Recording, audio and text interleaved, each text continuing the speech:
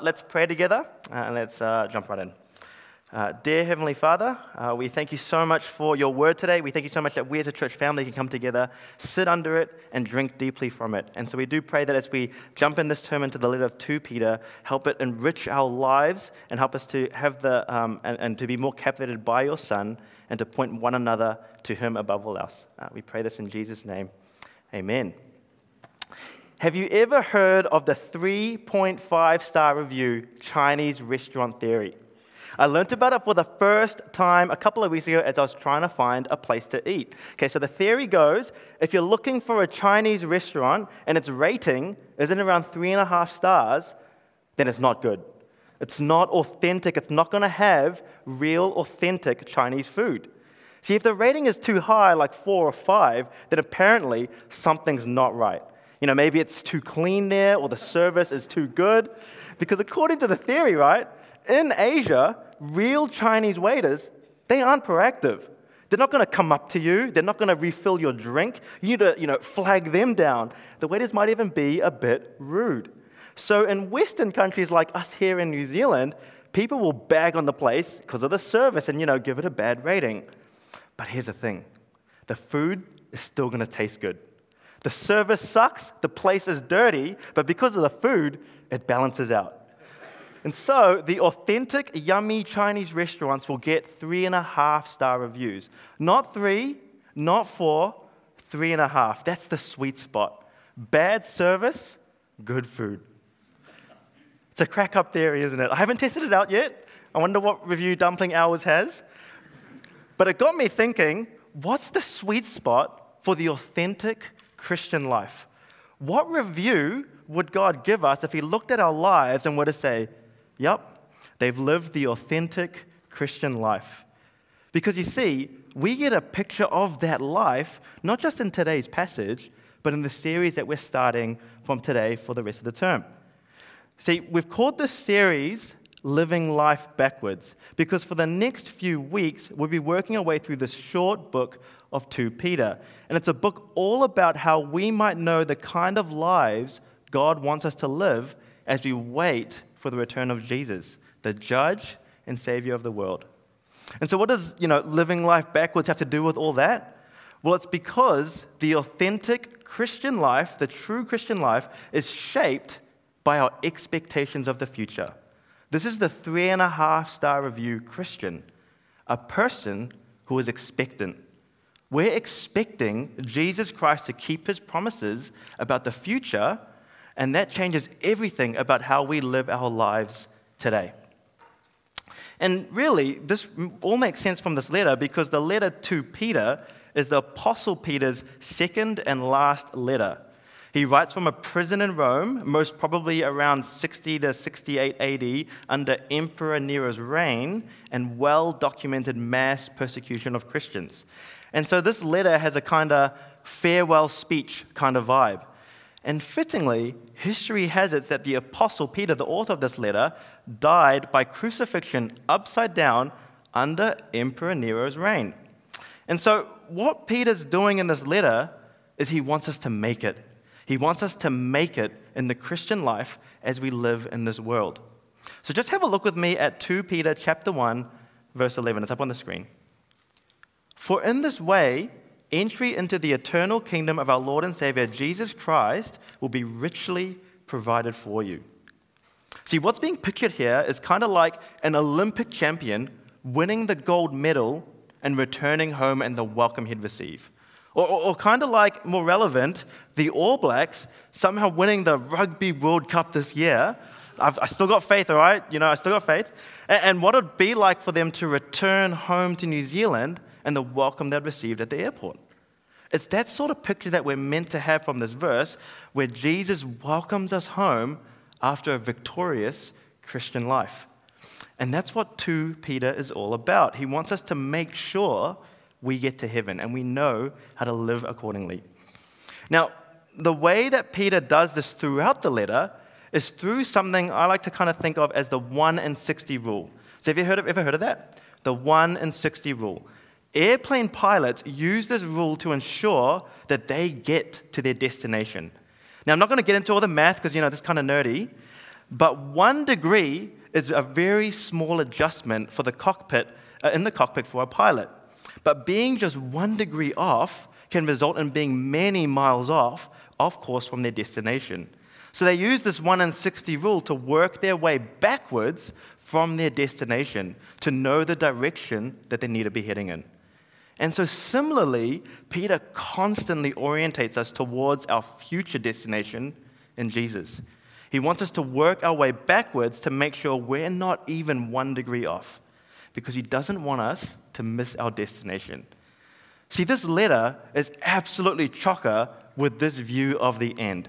So, for example, we saw it a little bit there in verse 11 in chapter 1, but then in chapter 2, in verse 9, he speaks of this coming judgment from God. Then in chapter 3, he really ramps it up. So in chapter 3, verses 4 and 7, he challenges those who mock Christians about their view of the end.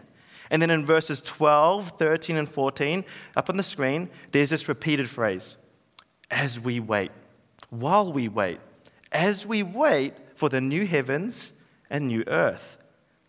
Just have a look with me at the way that the letter ends. So I put this on the screen as well. To him be the glory both now and to the day of eternity. So 2 Peter is all about orientating us towards our future as Christians, and that future shaping how we live in this world as we wait. And that's why we've called this series Living Life Backwards. Keep that at the back of your minds over the next few weeks. Now, if that's the whole letter, what about our passage today? How does it fit in? Well, the first thing Peter wants us to know about the authentic Christian life, the 3.5-star review Christian, is our trajectory. See, God expects his people to grow, to keep moving forward, to not stay still, but to keep pressing on. But here's the thing. I get that in a church of our size, and in most churches, there's a variety of life stages. And you could even say a variety of Christian life stages. So, for example, at our morning campuses, we've got first-time parents. And for these people, sleep deprivation went from a theory to reality. For others of us, we're young adults. Maybe we're working and studying at the same time. And this year has just felt like a never-ending list of demands and pressures, and we feel like we just can't change our situation. How do you keep growing as a Christian when these are the sort of scenarios that is our life now? We've got a number of new or newish Christians, and growth is really fresh and rewarding. Some of them are going to get baptized next week. And so it seems really obvious where we could grow. But we've also got some amongst us who would have been Christians for maybe 5, 10, 20, 30 plus years. And when you get asked the question, how have you been growing as a Christian lately? If you're honest with yourself, your answer is actually, I can't say that I have. How do you get out of that rut and keep growing as God expects us to be on this Godward trajectory in this life as we wait? That's the question Peter's answering in our passage today. So come with me to 2 Peter chapter 1, verse 3. It's up on the screen. His divine power, God's divine power, has given us everything required for life and godliness. So how do we keep growing as Christians in this life? Peter's first answer to us is yes. Yes, you can, because the power of the Lord Jesus Christ has given us everything we need. See, he didn't just give us what we need for our eternal future. He's given us what we need to grow as Christians in this very moment in time. Now, that sounds really obvious, right? But if you think about it, there's always a reason for us to put off godly living. Whether that's due to a lack of sleep or being too busy or stressed at work at the moment. Maybe you feel like you haven't had much me time. Whatever it is, Peter's saying God hasn't just given you enough energy to get through. Often I find myself just praying to God for energy or strength to get through. No. Peter's saying Jesus has given you everything you need to be godly in this very season of life that you're in. But the question is, what has God actually given us to grow? Well, the other month I was binge watching random clips from the Harry Potter movies on YouTube. And I reckon sometimes we can be a bit tempted to think what God does for us is a bit like Harry Potter. And he just waves his magic wand, and as long as I just pray, ask God to give me the power, then we'll get through whatever we're wrestling with. Sometimes I reckon that's how we can be tempted to treat God's Spirit. Now, of course, I don't want us to be discouraging to pray. I don't want it to be discouraging us to pray for God's help. But just have a look at what Peter says about what God's actually given us at the end of verse 3. I put it on the screen. God's divine power has given us everything required for life and godliness through the knowledge of Him who called us by His own glory and goodness. By these He has given us very great and precious promises, so that through them you may share in the divine nature, escaping the corruption that is in the world because of evil desire. So, what has God given us to grow? What's this magical thing? Well, it's not very magical. It's the knowledge of God and His precious promises to us. Now, this is really important because we can easily go, knowledge, promises, how is that going to help me when I'm going through so much hardship? Well, as I was trying to, figure this out, the other day I was re-looking at some notes for running a wedding for a young couple that's coming up. And I was reminded, I was looking at these notes, of the vows this couple will say to each other.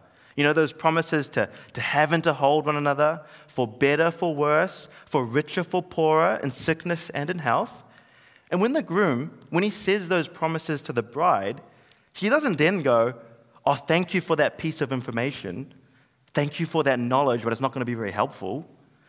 No. When the bride and groom say those words to each other, what they're doing is inviting each other to know one another intimately and deeply more than anyone else in this world.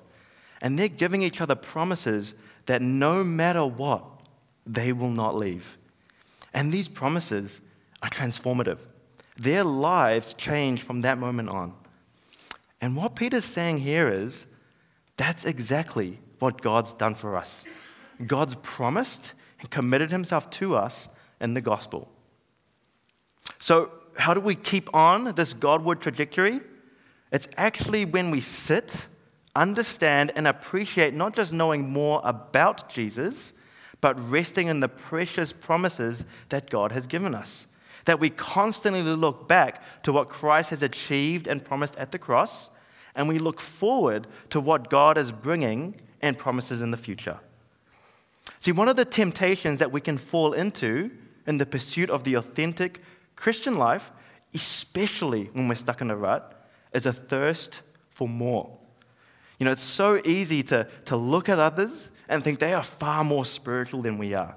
They're growing so much, they have it all together. And so it's easy for us to feel insignificant, inadequate, or we're lacking something in our relationship with God when we don't feel like we're growing.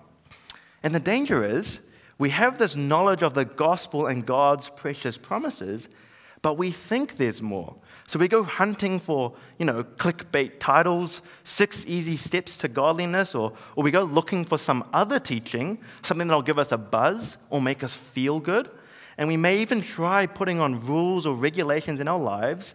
Whatever it is, while they might work for a time, they don't ever lead to lasting change.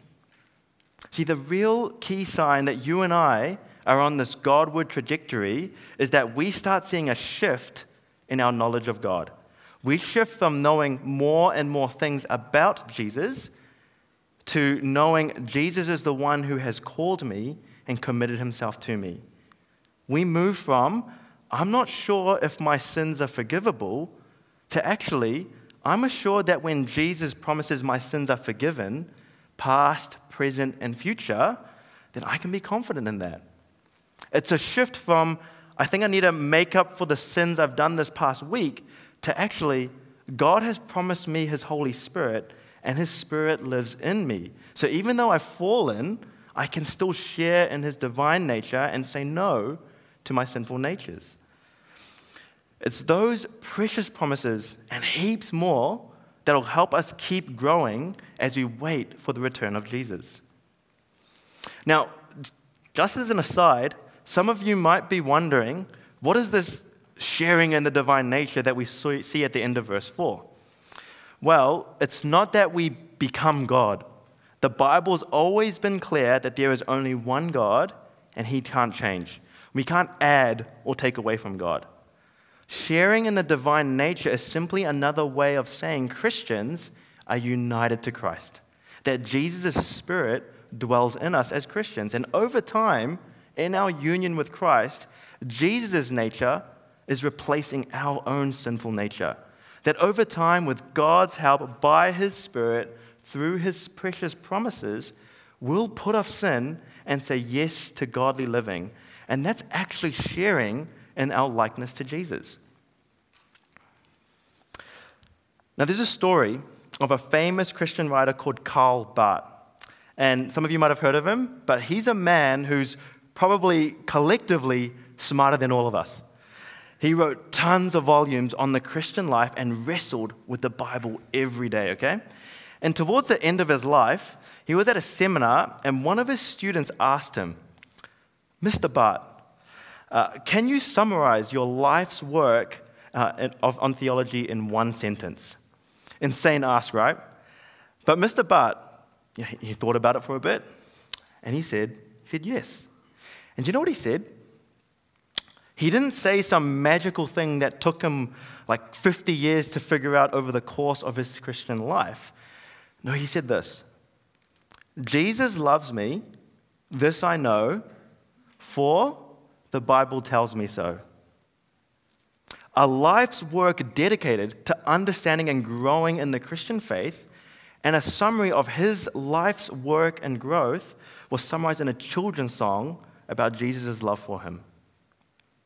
See, friends, growing in our faith is not just knowing more about God, it's about listening, revisiting, and renewing those original promises God gave us as young Christians. And then asking ourselves, how has God been faithful to me in the last 5, 10, 30 plus years that I've been around? So I want to say to those of us who have been stuck in a bit of a rut in our Christian lives, maybe you've been a Christian for a really long time, is it time to renew some of those vows? Those vows God gave you and promised you all those years ago. But for others of us, maybe you're here today and not yet a Christian. Maybe today is the day where you take God at His word, that you decide, I can trust His promises, and I'm going to respond to them today in faith. Whoever we are, God has given us great and very precious promises that will empower us to live the Christian life today, tomorrow, all the way into eternity. Now, at this point, we could think, great, that's it. I've got what I need in my head, and that should lead to action. But what's interesting is what Peter says next. So have a look with me at verse 5. It's up on the screen. "For this very reason, make every effort to supplement your faith." Okay, let's just stop there. See, he doesn't say, think really hard about God's promises, then you'll grow. He says, think about what God has given you and make every effort at the same time. So it's not think about it and then you'll do it. He says, think about it and do it. It's kind of like trying to ride a bike. You can learn all the theory, read all the books, watch videos on it, but it's not until you actually get on the bike and give it a go that you'll see progress. Now, I just want to be a bit clear here for a moment. When he says supplement your faith, he doesn't mean earn your salvation, like, you need to add to it. It's not like our faith in Jesus isn't enough to forgive all our sins. See, I just want to come to this early in the letter. We skipped over it, but in verse 1, it's a very, very powerful verse. Probably one verse worth memorizing. It's up on the screen. It says this: "Simeon Peter, a servant and an apostle of Jesus Christ, to those who have received a faith equal to ours through the righteousness of our God and Savior, Jesus Christ." See, this verse is saying 3 crucial things we can't forget. Okay, first one's short. Jesus Christ is God. He calls Jesus God here. Second one is that our faith is incredibly precious. It's a gift from God Himself. Did you notice that? Faith is something we receive. Without God's Spirit working in us, we're spiritually dead. We're powerless to bring ourselves from that deadness. But if you're here and you trust in Jesus, God's already worked in you. He's resuscitated you and gifted you a faith that you've received. And thirdly, no matter how much faith you have, however small you think it is, if you've received a faith from God as a gift and you trust in Jesus as your Lord and Savior, you are a first-class citizen in God's eyes. All of us.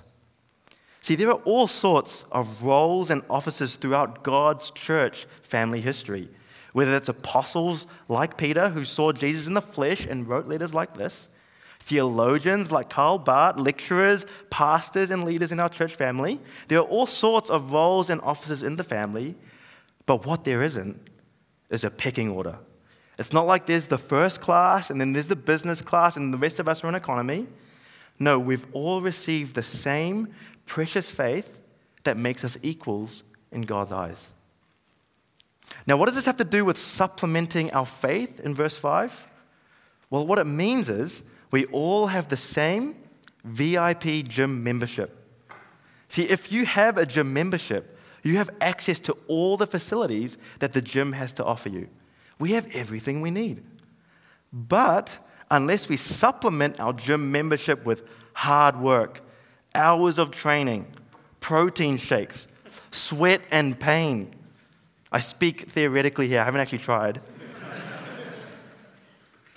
That membership is meaningless to us. Yes, God has given us everything we need, but do we actually understand what it means to be a member of God's family? See, God made an enormous sacrifice to save us. It wasn't uncostly for him to forgive us and give us life. He gave up his one and only son, Jesus, for that. But he understood what was at stake. Our eternal destiny, heaven or hell, eternal judgment or eternal joy. And if we truly grasp what is at stake, not just know about what's at stake, but truly know it, then we'll make every effort to grow in what God's given us. See, the last few months, I've been trying to get into gardening. I bought all this gear, spades, gloves, weed killer. I even subscribed to one of those garden wheelie bins from Waste Management. I'm locked in for the year, all right? And the thing that I've realized with gardening is it takes a ton of effort to grow anything of value. Angie and I have been trying to grow these lettuce sproutlings you bought from Mitre 10. And it sounds so stupid, but unless you water them every day and put in some effort to look after them, maybe even some fertilizer, they won't grow. Our lettuce has got brown leaves. But that's not the worst part, all right? The worst part of gardening is if you don't put in any effort, then weeds just grow on their own. The good stuff starts dying, and the weeds, they come without any effort. And this is, unfortunately, a lot like living in this world here and now. Without any effort, sin just grows on its own. But growing to be more like Jesus, that takes effort. That takes supplementing our faith. So, the reality is, if you've been finding it hard to grow as a Christian in this season of life, maybe you haven't felt like you've been growing much at all, then I want to say it really is hard. But the question we need to be asking ourselves is, have we been putting in the effort? We are so good at putting in the effort to dress well for the day, finding time to study for our exams and assignments. We put in a lot of effort to all sorts of things, but the challenge is, do we put that same effort to grow as Christians? Peter goes on to unpack what this growth should look like in verse 5. It's up on the screen. For this very reason, make every effort to supplement your faith with goodness, goodness with knowledge, knowledge with self-control, self-control with endurance, endurance with godliness, godliness with brotherly affection, and brotherly affection with love. Now, we shouldn't think of Peter's list here as a chain or a sequence, as if we can't grow in perseverance until we've developed self-control. We also shouldn't think of this list as a complete list, as though we shouldn't put any effort in growing, for example, kindness or gentleness or joy or peace or gentleness and so on. The only pattern that I think I can see is maybe the sense of inward qualities that begin with God, towards other-centered qualities. But if anything, I reckon Peter's just giving us a sample list here, an idea list, if you like. These are the kinds of things Christians are to put effort into cultivating. Spiritual weeds like laziness, selfishness, impatience, anger, hatred, they grow by themselves. But this list, this here in verse 5, it takes effort and God's Spirit at work in us. See, many in our country would look at this list and say, oh yeah, that's a pretty good list, but which one do you think they would be keen to chop off first? I reckon it'd be faith. How is faith useful? And it's because we are ultimately dependent on God to work in us and change us. See, we can put in all this effort to pluck out the weeds, plant the seeds, water the soil, but at the end of the day, it's God who gives the growth. Someone once said, growing to be more like Jesus is kind of like being on a boat. But it isn't like a rowboat where, you take your paddles and with all your own strength, you use that to move it along. And it isn't like a motorboat where the engine does all the work and you just sit back and relax. No, the Christian life is like being on a sailboat where you and the wind work together. The power to move that boat depends entirely on the wind. But without playing an active role in responding to the wind's power, you're not going to go anywhere.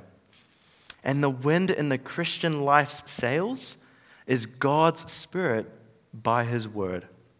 And God's Word is saying this in verse 8. This is the great news.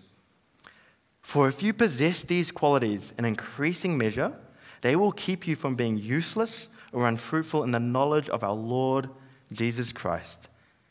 See, the best news is He doesn't say we must possess these qualities perfectly here and now. He says they're to be evident in increasing measure.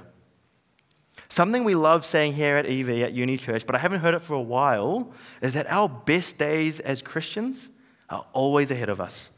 And that means you never retire from being a Christian. And we say this because God expects His people to grow.